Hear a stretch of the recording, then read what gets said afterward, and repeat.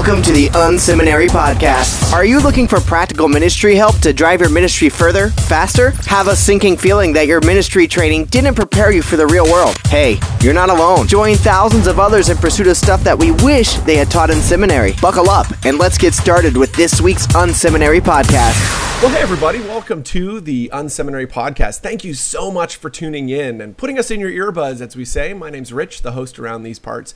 I'm so honored that you would take some time out of your week as you prepare for this weekend at your church to spend some time with us today. Today you're in for a real treat. We've got a friend and a great church leader, some fascinating things going on at this church from Grace Community Church in upstate New York. I guess you probably not consider it upstate New York there. Adrian Schoonmaker. I knew I was going to butcher his name. Adrian, welcome to the show.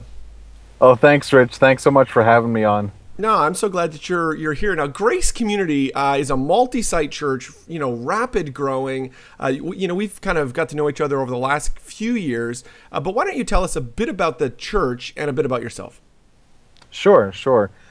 Well, Grace, it's an exciting place to be. The church started about 30 years ago, and then it was about 5 or 6 years ago that we just started to see an amazing, rapid, and for a while there, exponential growth in the church, largely through conversions, adult conversions, which was just truly has been amazing to see. So the church, like I think a lot of other multi-site churches around the country have experienced a doubled, tripled, quadrupled in size over a short period of years. And so we often say around these parts that we're a small church, heart of a small church, learning to become a big church. And so we're just it's exciting to see all that God's doing here in Orange County, here in the Hudson Valley. So we've myself, my wife Joyce, and I, we live up here in Orange County, New York. We've got 5 kids that we've met and another one that we're going to meet at Christmas time. Nice. And so they're our oldest is 10, and they range on down from there. So nice. Nothing like having 10 kids or 6 kids under 10 or 11 years old. That's great. That keeps you out of trouble. Yeah, there was a time where we had 3 in diapers at once.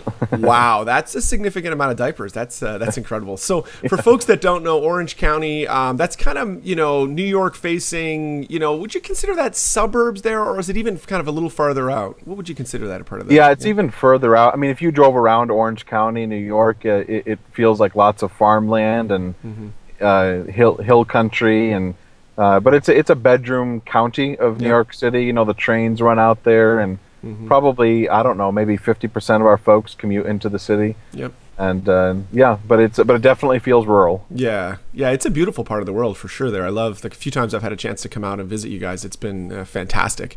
And part of what I love about what's happening at Grace is, this isn't the Bible Belt. This isn't, people don't wake up on Sunday morning in Orange County and feel guilty that they're not going to church. You're reaching a part of the world that, it's just, it can be a challenging, not the kind of place where you'd anticipate a rapid growing, like you're saying, exponential growing church. So it's, I think we have a lot we can learn from you. So kind of on the heels of that, one of the things that I think has been great about your church is you've not only, are we seeing a lot of growth there, but you've been able to raise up leaders, and are doing that from a group of, folks who are relatively new to the faith. How are you doing that? What does that look like for you at Grace? Well, it is definitely an experiment in progress, and but the laboratory has yielded some great results. It's tough to know, like you said, you've got so many folks who are newer to the faith, and where do you start? Because there's so much shepherding that's needed. There's so much leadership, and whether it's group ministry or even just support ministry that's needed, and people with a great deal of passion and enthusiasm about their walk with the Lord, and now understanding purpose and calling and so forth. So, we do it a number of different ways, but one of the vehicles that we're most recently excited about is we just call it a spiritual leadership development experience. It's we call it SLD, or SLD experience. And that's where, we started simply by saying to our pastors and elders, who would you recommend? We wrote up a little profile, a few sentences, and said who meets this kind of criteria, and what you sense about them that you'd recommend would walk through a leadership development experience. And so we kind of started from there, and we actually just finished the first cycle was last weekend, and it was very moving. It was very, it was very moving to see how moved they were, right, in sharing their experience, talking about how it was actually, the words they used were things like life changing, and my perspective on the gospel and on leadership will never be the same. Things like that. So that's been a recent, really powerful vehicle that we've been using. Very cool. How do people get into that? What was the kind of, give us the process by which someone heard about, this and got plugged in? Sure. We went round and round on this for a while because the thought was, okay, if we just say to this body of believers at Grace, who wants to be developed as a leader, we knew we would have, we just could never manage the response. There's so much hunger for that kind of a thing in the church. So, we went back and forth, and what we landed on is saying, let's simply talk to our current leadership in the church and ask them, would you recommend some names to us? And then, knowing that there'd be folks who didn't get involved in the first cycle, and knowing that we'd miss all kinds of people, but just thinking we've got to start somewhere. So we asked that question. We drew up a description, just one page. This is what this experience will be like, and we got probably, I don't know, maybe 250 names recommended to us. Wow. And we just decided, let's invite them all, but let's try to scare them off too. So we set a really high bar. The level of commitment was very high to the process, and we probably had about a quarter of those folks who said, I'm very interested. And we had an application process that was intentionally discouraging. Right. Yeah. Sometimes adding friction is actually a good thing, right? It can slow down, and it also, just simply by gating it like that, you're ensuring that the people who end up in the program or end up in the ministry, they have a high level of commitment. That's right. Yeah, it was exactly like that. And even the very first day when we kind of had orientation, we just continued to communicate that this is, hey, after this session, if you just think this is too much, then just let us know, and no hard feelings. You can bow out. So it sounds like the Marines ring the bell thing, It's like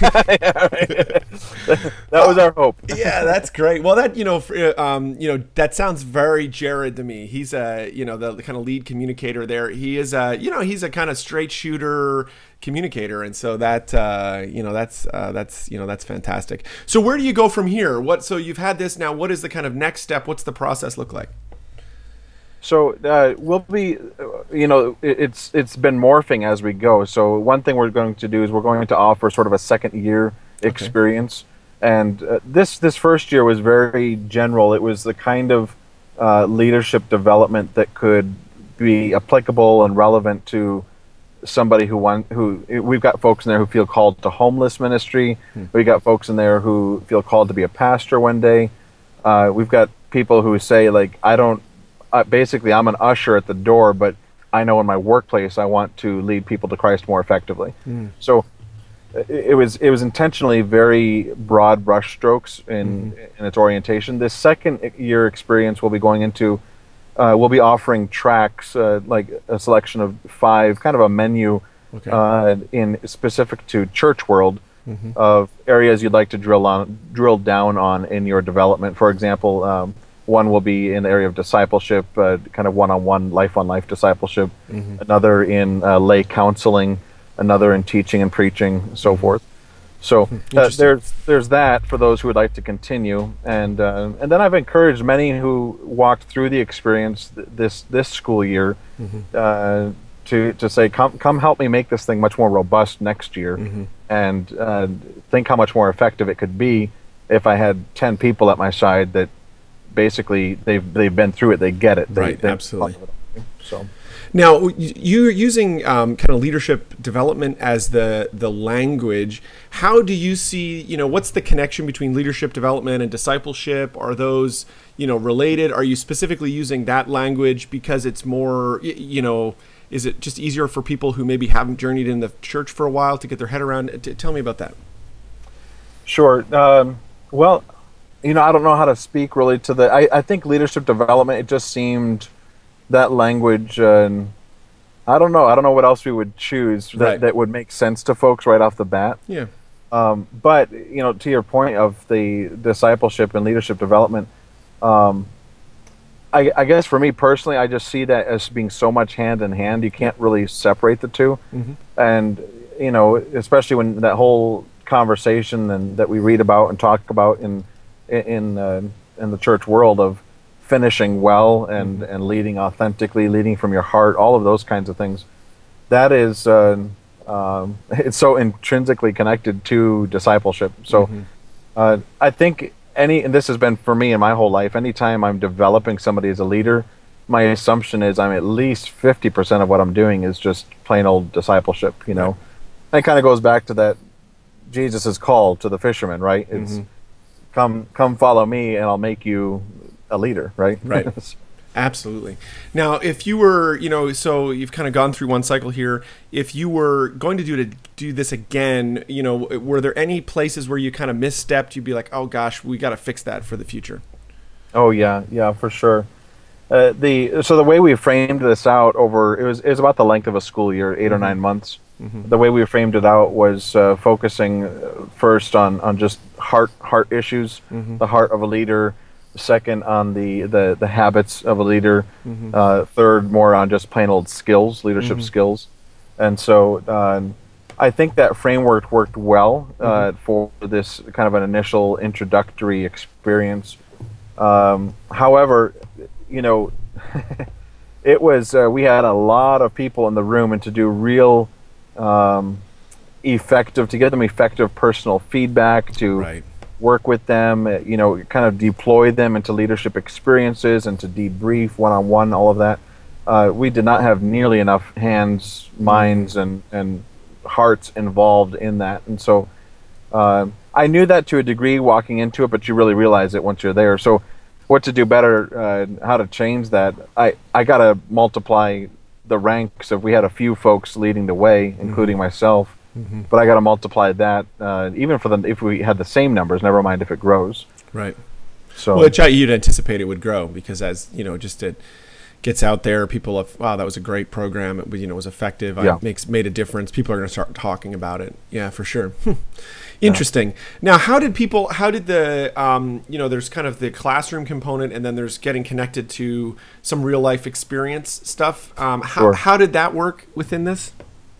Yeah, and that would also be okay. Sorry. a second area for improvement. But we did have some of that. Right. We really, I'd say that probably the clearest, the one that's easiest to talk about, was we looked at Easter Sunday, which we knew would be in the third trimester of this, so to speak. Yep. And looked at that, and knowing, just Easter Sunday being what it is, and so many new folks in the building, so many folks we hope and pray who would come to Christ.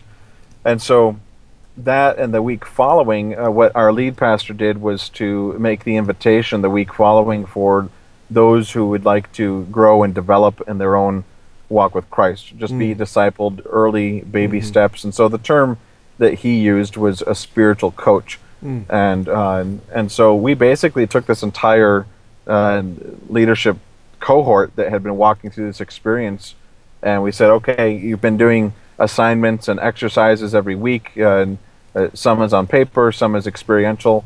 For the next 6 weeks, here's your assignment. And basically you're going to take all these folks who are indicating professions of faith and that they want a spiritual coach, and you guys are it. And so we assigned that for 6 weeks to them, and paired them up with some other folks in the church to be able to lead that out. And so that was a great experience for them. If I could change something about it, it would just be that debriefing and processing and kind of sharpening them through it. I'd do a whole lot more of that. Very cool. Anything else you'd like to share with people that may be listening in before we jump on to the next part of the show? No, I think that's about it. Except I just say, man, I can't overestimate the import of taking the time. You're never going to have it, but taking the time to develop folks, especially if they're saying they've got a hunger and they're willing to commit to something. Don't look at their prowess or their potential. Just if they've got the hunger and they'll commit to it, just go there with them and take the risk and develop them. This is the Unseminary Podcast. Stuff you wish they taught in seminary. Well, we're going to jump into the lightning round. That's just that part of the show where we ask similar questions of everybody that's on the show today. Super excited to have Adrian with us from Grace Community Church in Orange County. It's just a great church. You should be following them for sure. So, Adrian, what is a great book that you've read in the last, I don't know, maybe 6 months or so that has had an impact on your thinking or ministry? Sure. There's I don't know if you know the name Reggie McNeil, but Reggie's written some great stuff, and this is not a newer book per se. I think he wrote it like in 2000, but it's called A Work of Heart, and I've reread that recently, and specific to this subject, especially of leadership development and focusing on forming the person as opposed to forming the skills. A Work of Heart, fantastic book. Nice. What's an online resource that you're using that's having an impact on or helping your ministry these days? We have made great use of this. We love this tool. It's called nice. Voxer. Voxer, okay. Voxer, Voxer. It's just an app you can download on your smartphone. Yep. It has changed our lives as a staff and even with many of our volunteers and so forth. So forget about having to text in the car anymore. Forget about you can just voice it. It's voice texting. It's voice. We have many less meetings because of this. We have it's lots of oil in the gears. I'm going to ramble about it if I don't stop. So I'll just leave it there. No, that's great. So do you use that for like group texting? You send like a voice blast out to teams? Give me some examples of that. Yeah, we do that. We do you do one-on-one, just quick message to somebody. I'll tell you the greatest benefit of it is everything you lose in email in the way of intonation and inflection and whatnot, as well as text messaging. I mean, all of our email traffic is much lower. All of our texting is much lower. Our meetings are fewer, and we understand each other a whole lot more. Right. Very cool. Nice. Well, everybody will have to check that out. What's another ministry that is kind of inspiring you these days? You're watching. There's a church in Pennsylvania called Allison Park Church, and they are, I'm passionate about these areas of developing leaders, discipling new folks, discipling them into leaders, as well as church planting, and they're just kind of they're a place that's doing that. They're doing all of that, and they have a real strong belief in investing into very young people. And raising them up to do this. And so I'm just watching. I'm inspired just to watch them. I'm challenged and provoked in a really great way. Very cool. Yeah, we'll have to check them out for sure. If you could get 15 minutes with any leader alive today, who would you want to get that time with and why? I think about this question. Okay, admittedly, all the time I always want to spend with folks, they're dead leaders. Yeah. It's a very quiet conversation, though. It is. It's really one way. No, there's so many folks I'd love to sit with, but I often think if I could ever sit with the President of the United States, to sit with President Obama, sure. I would love even 15 minutes to hear him talk about what people just don't know, right? What they don't understand, and the weight of leadership. I often think there's so much we don't know and don't understand, and I feel like I'd walk away just all the wiser and all the more grateful for the burden he's got to bear. Very cool. We were in D.C. earlier this spring, and I saw his motorcade drive by. At least I think it was his motorcade, and I'm like, well, there, I got to see him. Well, not really. I saw his car, or maybe they were just out training. Who knows? Right. We were in D.C. with the kids, and we saw a motorcade drive by, I was almost certain it was not significant enough to be a presidential motorcade. Yep. But you better believe I milked that, and I told them, "Oh, you better look out there, see if you see the president." Yeah, absolutely. Yeah, that's very cool. Nice. All right. So, being a senior leader in a busy church is, can be a lot of pressure. But, what do you do just to kick back, have fun, kind of relax, when you're just trying to, enjoy life a little bit? Our whole family, we've really gotten into bicycling over the last few years. So we've got this whole setup. The kids, a bunch of them are young still, so we've got these trailers we attach to the back of the bikes, and we got these tandem things, and so I can't even fit it in one car anymore. So but that's what we'll do. We'll take the Jeep and the minivan and go out to the trail, and it takes about an hour to hook everything up, and then we just ride out there together. I love that. I love exploring and other areas, just road tripping with the family. Our kids travel well, so nice. But I guess this season of life, it's like birthing at home and birthing in the church. Then right. I'm usually my downtimes with the family. Very cool. Well, I really appreciate you coming on the show today and sharing. Grace is a church you should be following. Adrian's a fantastic leader if you want to, get to know them a little bit better. If people want to connect with you or the church, how can they do that? What's the best way to do that?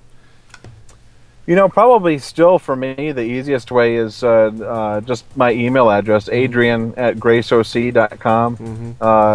I keep a blog, but it's very intermittent, and that's just my name, adrianschoonmaker.com. You can reach me through there too. Nice. Thanks so much, Adrian. Have a great weekend. Thanks so much for being on the show. Oh, you're welcome. Thanks, Rich. Thanks for having me.